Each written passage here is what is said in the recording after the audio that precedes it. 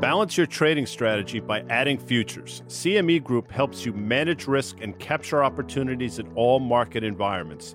Capitalize on around-the-clock access to highly liquid global futures and options market across all major asset classes. Just visit your online broker and get started. Plug into valuable educational materials and trading tools and see what adding futures can do for you at cmegroup.com/onthetape.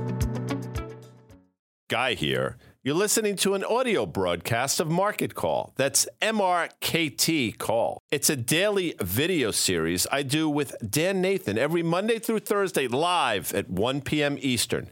We break down the big market-moving headlines and offer trade ideas.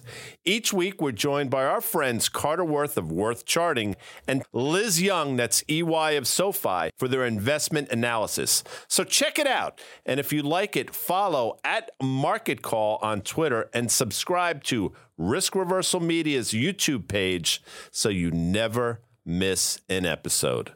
It's 101 on the East Coast. We're late because I was impaling myself with technology. They blinded me with science, but this is Market Call.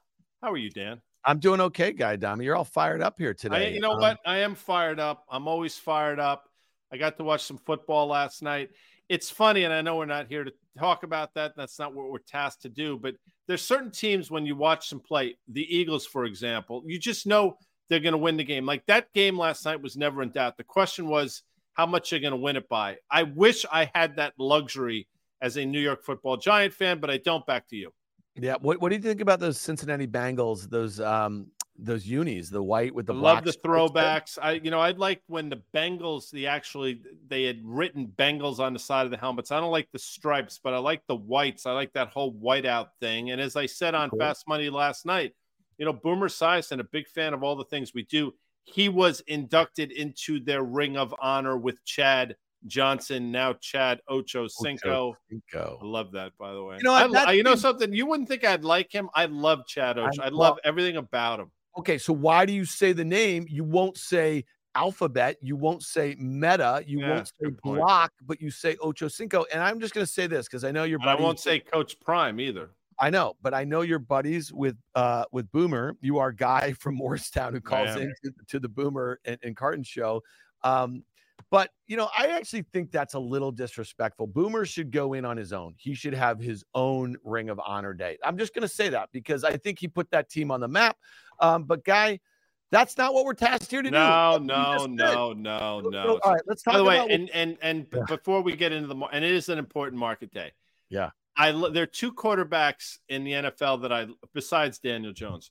I love Jalen Hurts. I love everything about him, and I love Joe Burrow. Those, and oddly enough, those are guys sort of matched up against each other. So I love the two of them. There's just something about them. They get it. Anyway, let's talk about the market. Real quickly, what do you think of the chances? Are we going to have a rematch, Eagles Chiefs? Is that what's going to be the? No, I'm going to go out on a crazy limb, and I'm going to say I think the Eagles. But he loves the Cowboys. But, the Cowboys proved once again this past Sunday, you just can't trust them, and you can't trust Dak in a big spot, number one. I love the Niners, although I don't know.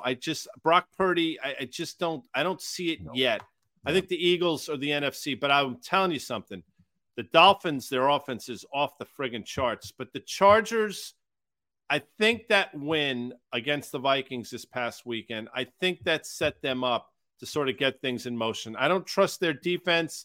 I know their wide receiver, Williams, is now out for the year with an ACL, but I like what's going on in San Diego. Anyway, there you go. Back to you.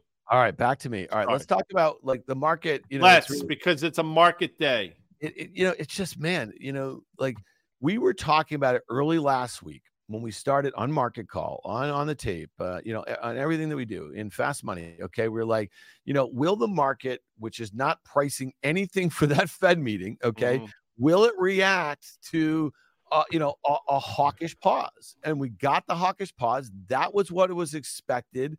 And when you think about what rates did, you think of the knock-on effect in the stock market. What were the things that got hit?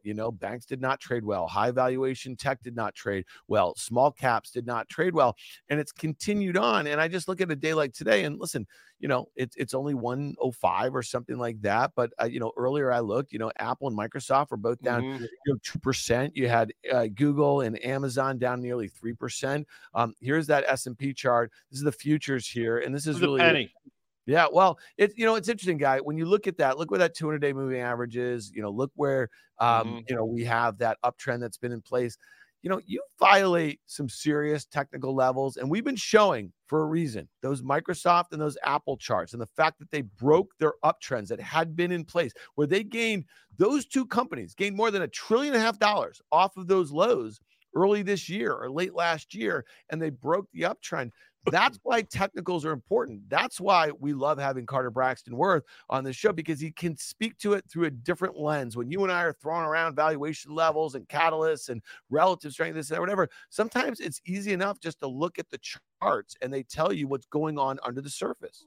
Mixed metaphors notwithstanding, yes, I agree with that. And we love having Carter on. And listen, technicals matter. People say, why do they work? It's because at a certain point, a lot of these things become self-fulfilling. You discussed it yesterday, but people or machines or whatever, they put in certain buy or sell orders or stop loss orders based on levels. So these things, again, self-fulfilling, and they trigger themselves. But, the other thing that seems to be triggering himself is Jamie Dimon. And you say what you want about this cat. I like him. Well, for a myriad of different reasons, not least of which Karen Feinerman loves him, but he seems to tell it like it is, as opposed to like a Brian Moynihan, who I think is completely full of shit. You can edit that out for YouTube. But, Brian Moynihan, everything is fine. Everything is great. At least Jamie Dimon has been pointing out now almost for the last 2 years some of the things that he's been concerned about. And a lot of these things, Dan, are coming to fruition. And yesterday he talked about something in India, talking about he's trying to prepare the market for higher rates. And as we sit here today with the 10-year yield again, significantly north of 4.5%, levels that a lot of people didn't think we'd get to, that's posing to be problematic for the market. And we've said it, there's this point of diminishing marginal returns. Yields will sort of get to that point where the market no longer basically ignores it and starts to pay attention. And we've clearly gotten to that point. Guy, I find it interesting, and I get what you say about Jamie. I don't know him. He's been a market voice, an impactful sort of participant. As long as I've been in the business since the late 90s, and I wonder why a comment like that comes out in the Times of India. You know what I'm saying? Like, it's so impactful. It's such a big, we've been quoting what he said for 4 months ago when he said, be prepared for 5, 6, maybe 7% Fed funds, right? So I find that kind of weird. I think it's like his kink. Like, I think he really enjoys like throwing some shit up against the wall and see what happens. And, again, I'm not going to, Moynihan comes from the Bank of America. And if you ever read any of the books, I think it was Clash of the Titans, which was a great book that came out. Great movie too, by the way. Well, no, it came out. You remember when like Too Big to Fail, Sorkin's book and all these other books about the financial crisis and everything came out. This one was actually really good. I can't remember who the author was, but it talked about how Bank of America, like how it was built over the last 40 years or so. It's just a different culture. Okay. Like to be very clear, Jamie's right here, right in New York, and he's been in the mix of all of it. You know what I mean? And so, and so it is what it is. But I think they have different franchises. So no, that's fair. Look, it's absolutely fair. I guess my point is, and you know why because I am not this person. Like, I understand people always want to be optimistic, and I've said this, and I want to be completely honest. I was raised in a Wall Street. What can go wrong will go wrong. So I'm predisposed to be negative about things. And that's just me being honest. I get it. I think Brian Moynihan, to his credit, I guess, is sort of wired differently. He's the eternal optimist. And I wish I was more like that at times, but I'm not. So I admire people that basically can see through the bullshit and say it like it is, or at least the way they see it, as opposed to everything's great, when it's pretty clear that everything isn't particularly great. Yeah, but that being said, dude, like we've tracked a lot of Jamie's comments. We do it here on Market Call every day for the last couple of years. He's been all over the place, dude. Like, remember the economic storm is coming and this and that. And you know who was right about that? When Moynihan clapped back and he says, well, we're down here in North Carolina in the eye of the storm, usually in most storms that make landfall, and I don't see it. And he was right about that. Okay. So, like, you know, I mean, listen, you and I are just kind of debating it, and maybe it's just semantics a little bit. But, Guy, you and I have been talking about this, and I always think that, when you say that you grew up in a Wall Street, what could go wrong, or what can go wrong, could go, whatever the hell it is, whatever what can go wrong will go wrong. Yeah, prepare for the worst, hope for the best. Yeah. And I think that one thing that I've known about you, and I've sat next to you now on Fast Money since 2011. You and I have been doing content every day for the last 3 years or so. You also have a soft spot in your heart for some of the data as it relates to consumers. Like, we talk about stocks. Yeah. No, I know, but we talk about stocks, we talk about markets, we talk about billionaires all the time and this and that, whatever. But at the core of this, 70% of our GDP is a consumer, and, a disproportionate amount of that, kind of incremental, consumer, consumption when things are really good is being bought by people who shouldn't be buying things on credit they can't afford. You know what I mean? Like that sort of thing. And you've always had, I think, an eye out for that, and you're sympathetic to that. It seems like we're in a place, and I saw a stat this morning, I think it was like a Fed survey, where it's just going to be very soon the top 20%, okay, of like the wealthy people in America are going to have excess savings post-COVID, and the 80% have just worn it all down. And then, $1 trillion of credit, you know what I mean? Like consumer credit on credit cards right now. It seems really unsustainable. Any sort of slowdown in this economy, especially where gas prices are, with other inflationary pressures picking up, when wage growth is decelerated, seems like a really bad setup right here, Guy. Yes. And this is not Guy railing on the Federal Reserve, but again, in a low interest rate, money is free environment, it does not help the lower and middle class. It helps the wealthy. I mean, that's just fact. I mean, people can debate it all they want. The facts are what they are.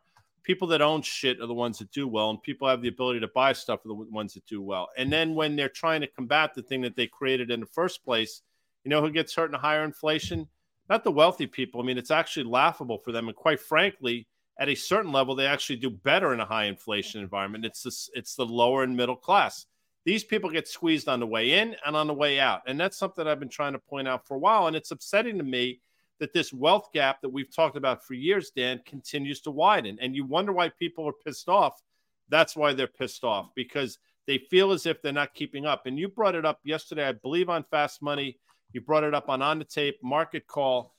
Politically, I think it's very difficult for this administration. They can tout the economy all they want. The reality is people vote with their pocketbooks, and I don't think people feel particularly good about things right now. So if the stock market were to give it up, and I'm not again, I think it will. I'm not suggesting I'm right.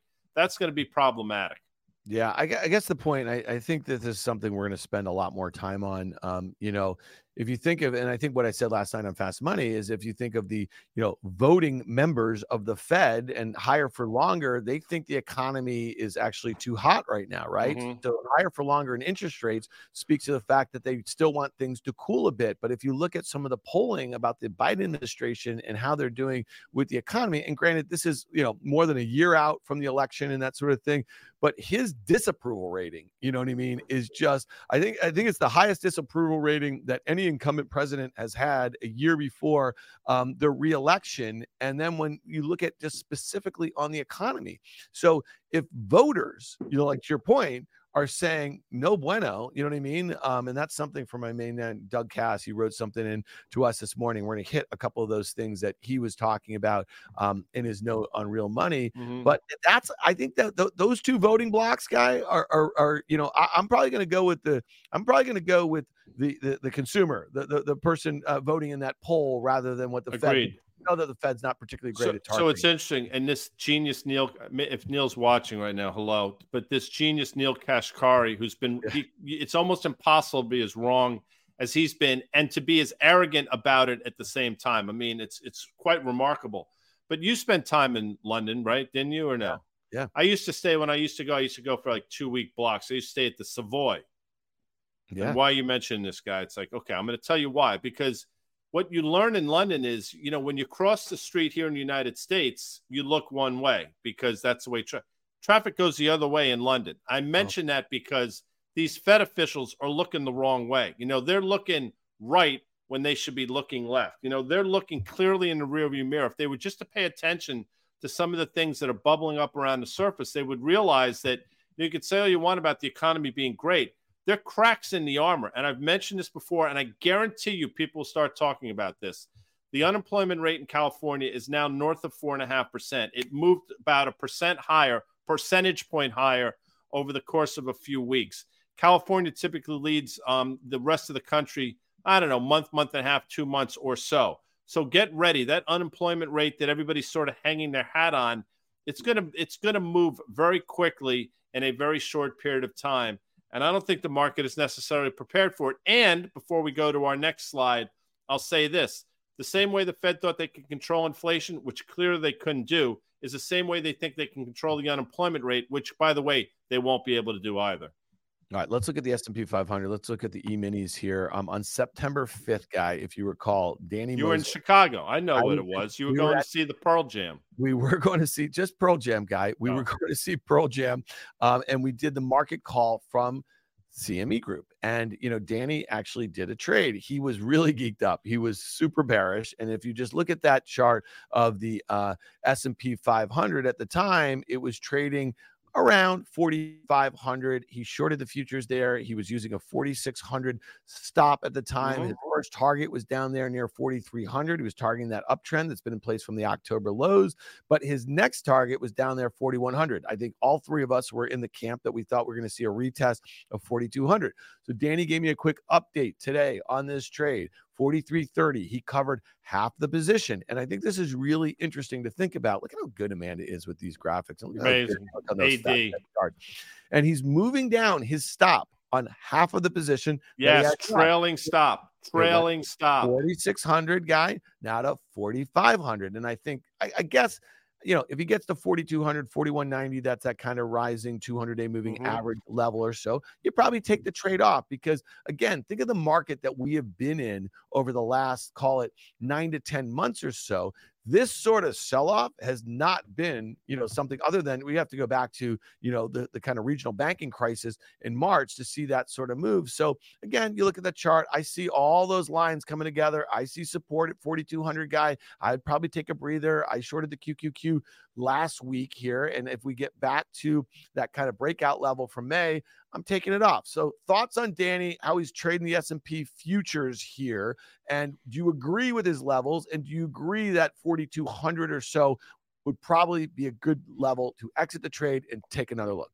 Yeah, no, the levels are right. We said it that day. The levels were right. People asked us, it's a pretty tight stop in terms of the initial stop. If you go back to the first slide where he put on the trade and where his stop was, like you weren't giving yourself a lot of room. But we said, look, the nature of the beast is that's exactly the right place to have it. It worked out. I don't think there was a day of pain in this trade. And now here we are. So taking off half makes sense without question. Trade the market. Don't let the market trade you. I say that all the time. And then lowering the stop, making this now a trailing stop and lowering it from 4,600 to 4,500 makes a lot of sense because it guarantees a profit in the trade if you just stick to that. If the trade were to go lower, if we were to break, I think that sort of, and if we could put up our chart, if we were to break that uptrend line, then things are going to get really interesting very quickly. So then we talked about potentially adding on weakness. Now that's sort of next level shit, but that's the way I'd be thinking about it. But the levels are right and the discipline is right. And when I say trade the market, don't let the market trade you, the move that we've seen almost forces you to do something. And Danny did it exactly correctly, I think. Yeah, and I would say this, that sometimes when you have a trade on, now this has been on for, 2.5 weeks or so, like this, or nearly 3 weeks, Sometimes when you get to the levels that you predetermined and you're doing things like the plan that you set out, the stop to make sure that you don't lose too much, and then the downside where you're going to take some off and move the stop down. I mean, sometimes it does make sense to close out the trade and take another look, let the market breathe for a minute, maybe a day or so, and then think about how it reacts at those levels too. So good trading by Danny. Guy, I want to go to this comment, and again, this is from the Times of India with Jamie Dimon saying that the world's not ready for 7% Fed funds. Absolutely not. I know, but look at this 10-year. Okay, so Carter this morning on Worth Charting had his catching up with Carter. Great little video there, and he thought that the 10-year, and he's been detailing it, on Market Call over the last few weeks, would be rejected at that prior high from a year ago. He's calling it now. He still thinks it's a bit of a head fake. We use the support level that we've seen off of those kind of May lows, and those May lows were 3.25, and here we are about 4.5. Guy, he uses it as a little bit of a channel, and he thinks it's getting a bit extended, and he thinks it's going to be a head fake. He thinks you're going to have a retracement. So what is it that, what would be the thing that would cause this to explode, I guess, to the upside? So let's play it out in terms of both sides of this equation. I think what keeps rates moving higher, in my opinion, are, again, this persistent inflation that's going to reaccelerate. We've talked about that into September, October, November, into the fall. We saw a glimpse of that the last reading. That's number one. Number two, supply demand thing. I mean, the market is demanding a higher yield to buy our debt. Rightly so, by the way, with the debt to GDP approaching 145 or so percent. And the third thing, and we've talked about this, and people say, why should I care about Japan? The reason why you care is because they are the largest holder of our treasuries, and they're clearly doing something in order to try to support their currency, which, by the way, they're failing at. And I think they've been selling treasuries. So it really comes down to supply and demand, which is why, personally, I thought rates will go higher, and I think they will continue to go higher. Next part of that question is, why would rates go lower? Well, this is my opinion again. I think rates would go lower on the back of a dramatic market sell-off. Now, we're clearly at an uptrend line in the S&P. We're clearly at support. But if we were to start to break down in a meaningful way, what I think is going to happen is a flight to quality in the form of bonds, which makes yields go lower, and or this debt ceiling, which, by the way, we're a few days away from now, 4 or 5 days away. Nobody seems to be talking about it. I looked at my Google machine. I don't think they figured it out yet.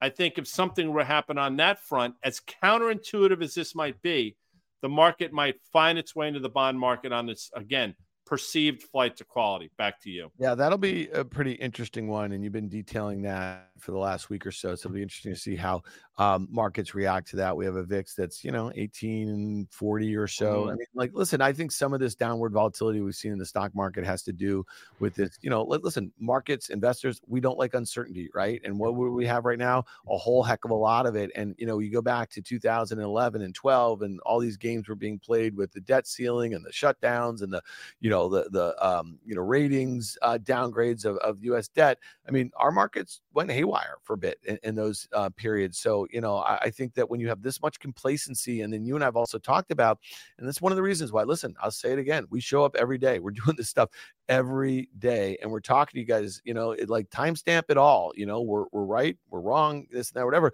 But we're really trying to kind of navigate through some of the stuff that we spend a lot of time thinking about, reading about, talking to people about, or whatever. And I just think that what's gone on under the hood, as we've detailed here, is not particularly great. If you look at the NASDAQ 100, let's pull that up for a second here, okay? Like, without this top 6, 7 names, okay, without this AI excitement in and around them, you got a market that is probably flat to down. We've been talking about the equal weight S&P for a while. That's the RSP, the ETF that tracks it. But look at this NASDAQ E-mini, the 100 futures here. It's just broken this uptrend that looked like a monster, right? It was just like, Guy, I mean, it got a bit extended a few months ago and it came back in or whatever. But look at where that 200-day moving average is, okay? And then why have we been talking about Microsoft and Apple? They broke their uptrends before the QQQ did. Those two names made up $5 trillion in market cap. They made up like 20-some% of that index of 100 stocks. So if the two leaders that gained more than $1 trillion in market cap from their lows this year are breaking technical levels, well, then you better watch out for what comes next. And what I think comes next is NVIDIA and Tesla, two of the last sentiment leaders. They're both down about 15 or so % from their recent highs, but they've outperformed so dramatically. So to me, when I think about tech, I'm like, watch out below, because if it goes back towards that breakout level from May, which is near that 200-day moving average, like the S&P is very close to getting to, guy, then I think you're going to have some problems in the broad market. And don't get me started on bank stocks. Don't get me started on industrials. Don't get me started on transports. I mean, the list goes on. And then unprofitable tech. What about cheap tech? What about fintech? What about PayPal and stuff like that falling off the bottom right of the chart? There's just a lot of stuff out there that acts really badly. You're getting exorcised. Yeah, it's amazing. NVIDIA is actually unchanged on the day, which is crazy. But, as I mentioned, and, I sat on the desk Fast Money the night NVIDIA reported earnings. I think and I saw the print. But somebody or some machine or something bought stock, which means somebody sold stock at $516. And I was sitting there listening to some of the commentary about trillions and trillions dollars worth of addressable market, and they dominate, and, all the bullshit that you typically hear. And that stock is now down approximately, $100-ish since then. Keep that in mind. There's also still a gap in the chart going back to the spring. Keep that in mind. So number one. Number two, Taiwan Semi, which I've said, and I believe this to be the case, I think it's one of the 5 or 10 most important companies on the planet. This stock is not traded particularly well. $82 is a huge level of support. You can see it there in terms of the previous lows we made back in May. Has not traded well now since the middle of the summer. Keep an eye on that. That double top in SMH that we have talked about. I mean, I guess the first two things that I've talked about lead us to the SMH. But why don't we throw an SMH chart and look at a little longer term? Yeah. Because you will see a textbook double top in this thing. And Tim Seymour talks about this. I will bring it up as well. Basically, semiconductors are this generation's oil. And if this starts to roll over, and if this double top is in place the way we've thought it's been now for quite some time, there's going to be some pain ahead for the semis, which theoretically should mean there's pain ahead for the broader market. Yeah. I mentioned this last night in Fast Money, guy. I thought, it was kind of interesting coming into September. It seemed like a lot of folks, for seasonality reasons and the like, just, thought the S&P would be down on the month. We had Tom Lee on the Tape podcast a few weeks ago. He made Danny Moses a bet that it would be up on the month. Tom's been a staunch bull. And, right now the S&P is down nearly 5%. The NASDAQ is down 6.5%. That's on the month. It's interesting. Sometimes when the crowd is right, it seemed like most of the strategists, most investors, most pundits, thought we'd be down. What does that tell you a little bit? Because, a lot of folks were very skeptical about the market heading into this year. We closed, very poorly, at least in the NASDAQ. The S&P had come off its lows late last year a little bit. And so it's been, I think, you hear that expression, the pain trade, where's the pain trade? Well, the pain trade was higher this year, every step of the way. And, it took a while. A whole host of strategists threw in the towel, I want to say, this summer a little bit. And it seems like that was the exact wrong time to do that. So what do you think? What's the pain trade right now for equities here? Like, especially as we think about, we're getting towards the end of Q3. So we're going to have AK, Nov, and DEES, guy. What's the pain trade for the balance of the year? Well, I think it's lower. I understand why people would say it's higher, because I think there's this belief that people are underinvested or whatever. I don't know that to be the case. It's, money on the sideline, all the bullshit that we've heard for years, which is just it's just a really lazy thing that people say when they don't have an answer to describe something. But I think if you think about it, if the majority of the people are long stocks, pain would be most at the highest level if stocks were to continue to go lower. And, I thought last year, again, not to play Monday morning quarterback, but I thought last year we did a really good job. We were bearish for the entire year. There were 2 times last year where we thought stocks could go higher. Once it happened in June, where we thought you could see, a 15 to 18% rally. We saw that. And again in October, we saw that. This year has got me completely off sides. And I'll be the first to say it. I didn't think, that December, January, February move late last year, early this year clearly took me by surprise. And then the strength vis-a-vis everything that happened after Silicon Valley Bank took me by surprise. And I clearly underestimated the amount of liquidity in the system. But now things are seemingly starting to happen the way we thought they would happen. At least I thought they would happen many months ago. So has I been wrong directionally? Absolutely. But does that mean, these things can't play out? Absolutely not. And does that mean the pain trade lower isn't in play?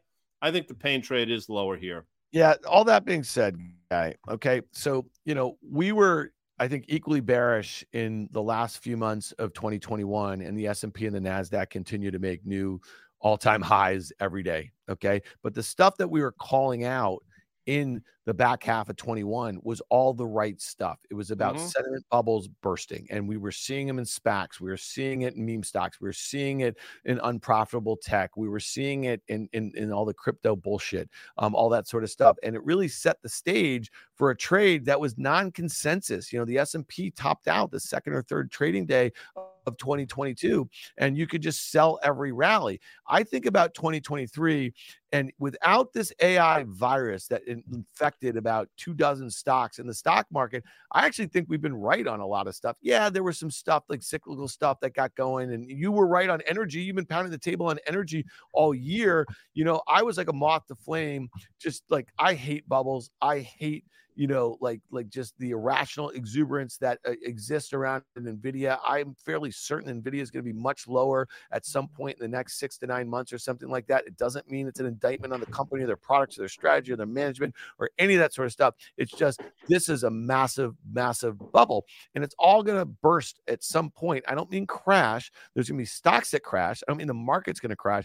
I'm just fairly certain of that. So again, you know what? We're not your hedge fund manager, your stockbroker, your investment advisor, or anything like that. We're just showing up here. We're talking you guys through it. So I hope you enjoy that. All right, guys, I want to talk about a couple other things because we got to get out of here in a few minutes. I mentioned Doug Cass. He sent us an email earlier today, and I got to tell you, somebody taught me this, a really smart guy in the markets about 2 decades ago.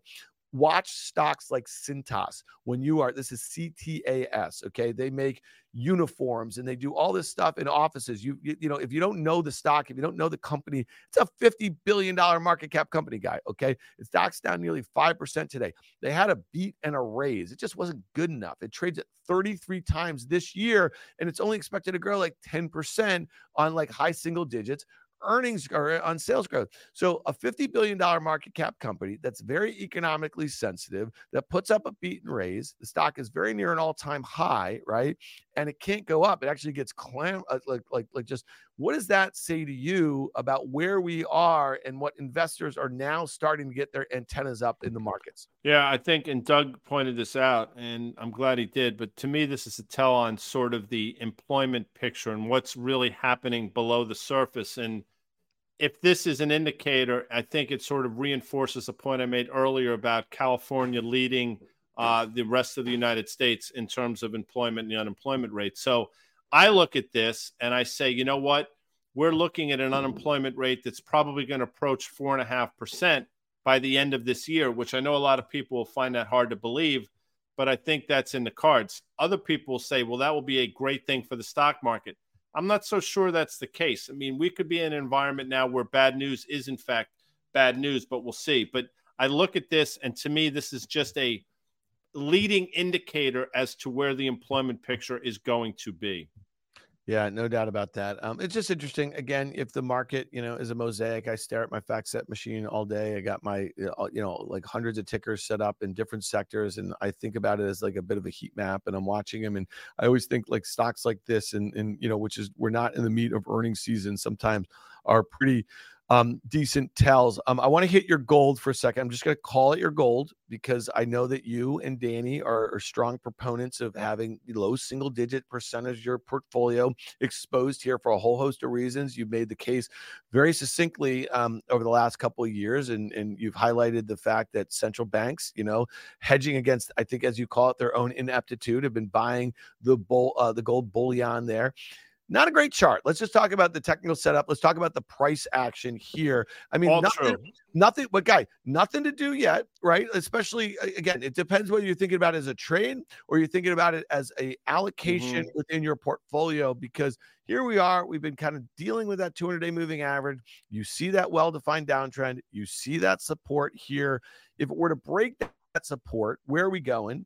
And would you add to it? That being said, if it breaks out, you probably kind of keep raising your downside stop. All right. So let's do the if first. If it were to break through that support level, which we drew, you're probably looking at this sort of the late February, March, April lows. So what is that? 1800 or so. So that's the first if. You brought up the fact that central banks are hedging their own ineptitude. 100%. I mean, you can look at the statistics. They've clearly been buying gold. It has not manifested itself in the price. The strength of the dollar obviously creates a bit of a headwind. And I think it's that Pavlovian in the response that the gold market is seeing. Higher rates, higher dollar, lower gold. All makes sense to me. I think what the gold market is missing, again, my opinion, is the fact that genie's out of the bottle with a lot of these things. Specifically, we mentioned Japan earlier. Dollar yen's going to approach 150. The Bank of Japan is not going to be able to stop that dollar weakness. And at a certain point, I think that currency crisis historically, and I'm using the term by choice, have been very bullish for gold. So I think we're on the precipice of that with Japan. Clearly, nobody's talking about what's going on in China and their currency. I think there's a potential for that there. And at a certain point, if things were to start to go pear-shaped in terms of the things we mentioned earlier, credit cycle, credit event in the market, I think people are going to find the way into the gold market. It certainly doesn't look like that now. People will say you're being dogmatic. They're right, but I do like gold still. All right, two more things quickly before we get out of here. This is kind of a hard turn here. I want to talk about American Express. And this is a stock that has not seen an uptick, guy, in about a week and a half. Okay. So we've been talking about a consumer that's strapped, and it's probably a lower wage earning consumer. Okay. American Express. This is one where this company has credit risk. It's not Visa or MasterCard where they're just processing for the most part. Processing transactions. Yep. Look at what's going on here. And I love American Express. I think it's a great company. I actually got in the mail yesterday for being a 10-year business card. They sent me $100 gift card, which I thought was really nice to be used. They bought that company Resy, the reservation system, $100 gift card. And hold on a second. A what? $100. No. But after that, Resy is a reservation service that you book a restaurant. Okay. So listen, wait, hold on a second. And I apologize. If you're doing that, you're doing it wrong. Well, how I book reservations? I actually call up the restaurant and say, hey, how are you? Do you have the table for 2 at 7:30 on Friday? So people actually do this online now. People actually, a lot of restaurants in New York City, I don't know what they do out there in Morristown, and I don't mean to be, but they don't even have lines you can call for the most part. They just want you to. All right. But the upshot of it is they sent me $100 gift card to use at a Resy restaurant, and they sent me pasta and pasta sauce. I don't know. They said, make dinner at home too. Very nice of them. I love the company. I really do. Hasn't seen an uptick in a week and a half. Look at how volatile this stock has been this year. Yep. What is this saying possibly about delinquency? Credit delinquencies, 100%. And by the way, Capital One, if you go back like 8 or 9 months, I start to get confused on time, but Capital One, Discover Financial, they all started to make comments about this months ago. Yeah. So American Express is not impervious to this, but that's exactly what it's saying. Sorry. Yeah, well, I mean, listen, your point about Capital One is that's meant to be, maybe possibly close to a subprime sort of lend. Look at the volatility. This stock, it looks like an EKG. So American Express is starting to look more like it. So let's keep an eye on these two. Last thing before we get out of here, and you tell me, is this a decent read on, what does Costco have to say after the close? The implied move in the options market. So they report earnings tonight, about 3% in either direction. The chart's a monster. I mean, that's a good, but what causes a breakout and what could cause a pullback towards that uptrend, which happens to be trending very near that 200-day moving average, which is kind of flattening out. But this is, you're going to say it's an expensive stock, and they have their current revenue base in the membership. So the membership, I think they have like a 92 or 93% retention for their membership, which is extraordinary if you think about it. This is an environment where Costco should do extraordinarily well, without question. It's a great company. The problem, of course, is valuation. So nobody's cared about valuation. The question, I guess, is the market going to care about valuation? So if they come in line, if they talk about guidance, that might not be enough. I will say flat out, this stock, it's a great company. Will it continue to be a great stock? I'll say this, and if I'm wrong, I'll come back tomorrow. There's a chance to see a knee-jerk higher, but I'm hard-pressed to believe this thing has enough in the tank at this valuation to continue to extend to the upside. I think there's a likelihood that we see that uptrend line or effectively the 200-day moving average, which comes in both of them around 510, 511. Yeah, worth noting, expected EPS growth next year, 8%, revenue growth, 5%, trades 36 times. Okay, so that's valuation. That's where that 92% retention rate for those, that recurring revenue stream comes in versus a Walmart, which is expected to have high single digits EPS growth, mid-single digits or low-ish, revenue growth, and it trades at, 23 times or so next year. So, to me, do I like trading earnings? Yes, sometimes I like defining my risk, using options, that sort of thing. Here's one where I'm more interested to see what the company has to say, directional on some of the stuff as it relates to consumer. And then also, if they do have a beat and raise, which again, you just said there's a chance, how does the stock react? Does it gap up and then get rejected and then find its way back? So to me, all interesting stuff. All right, Guy Adami, we covered a lot of ground today on the market call. We're going to be back. Well, actually, I'm not going to be back tomorrow. What? You're going to be back tomorrow for the full half an hour with Carter Braxton. Hardware charting. Yeah, you didn't get the memo. I'm out tomorrow. I got something else. No, do you think? There were more people watching this live broadcast than showed up at Yankee Stadium yesterday, which is more of an indictment of the Yankees than it is sort of a praise of what we're doing. But I think the numbers don't lie. I mean, it's amazing. There was nobody freaking there. And you know what? I can't blame them. Why would you go? It was shitty out. They suck. It reminded me of late 60s Yankee Stadium when a lot of people showed up as empty seats. It was eerily reminiscent of what goes on at Shea in a normal year. Yeah. Guy, you're gonna well, I don't know what you're gonna think of this. Last night we have some friends in town from California. We were gonna take them down to San Gennaro. We were gonna go to one of my faves, Ruby Rosa, which is a great Italian place. It's in Nolita. And it's in, wait a second. So what? Nolita, north of Little like Italy. The Vladimir Nabokov book? North of Little Italy. And we had to Nolita. It's not Lolita. Okay. Nolita. By the way, not a lot of people are pulling Vladimir Nabokov out of their ass. No, I'm just telling you. You just did. But it was a really sad affair. I just wanted some Zeppelis. I just wanted some fresh Zeppelis after. And you know what? We get down there and they're breaking down everything in San Gennaro. I missed it by a day. So, it's unfortunate. That's what are you going to do? All right. Well, you can still get a great meal down there. I mean, it's not like they closed Little Italy. Guys, follow us on the YouTube. If you're watching this on YouTube and you're not subscribing, follow us. Leave feedback in there. Our team is reading that feedback. We're trying to gauge a lot of the programming to some of the feedback in there. So we appreciate you being with here. We appreciate FactSet, Guy. We appreciate CME Group, two of our very fine sponsors across the Versal Media platform. And we appreciate you guys being here. We do. We'll be back. I'll be back tomorrow with Carter Braxton Worth of Worth Charting. Enjoy the rest of your day, people. All right. Thanks.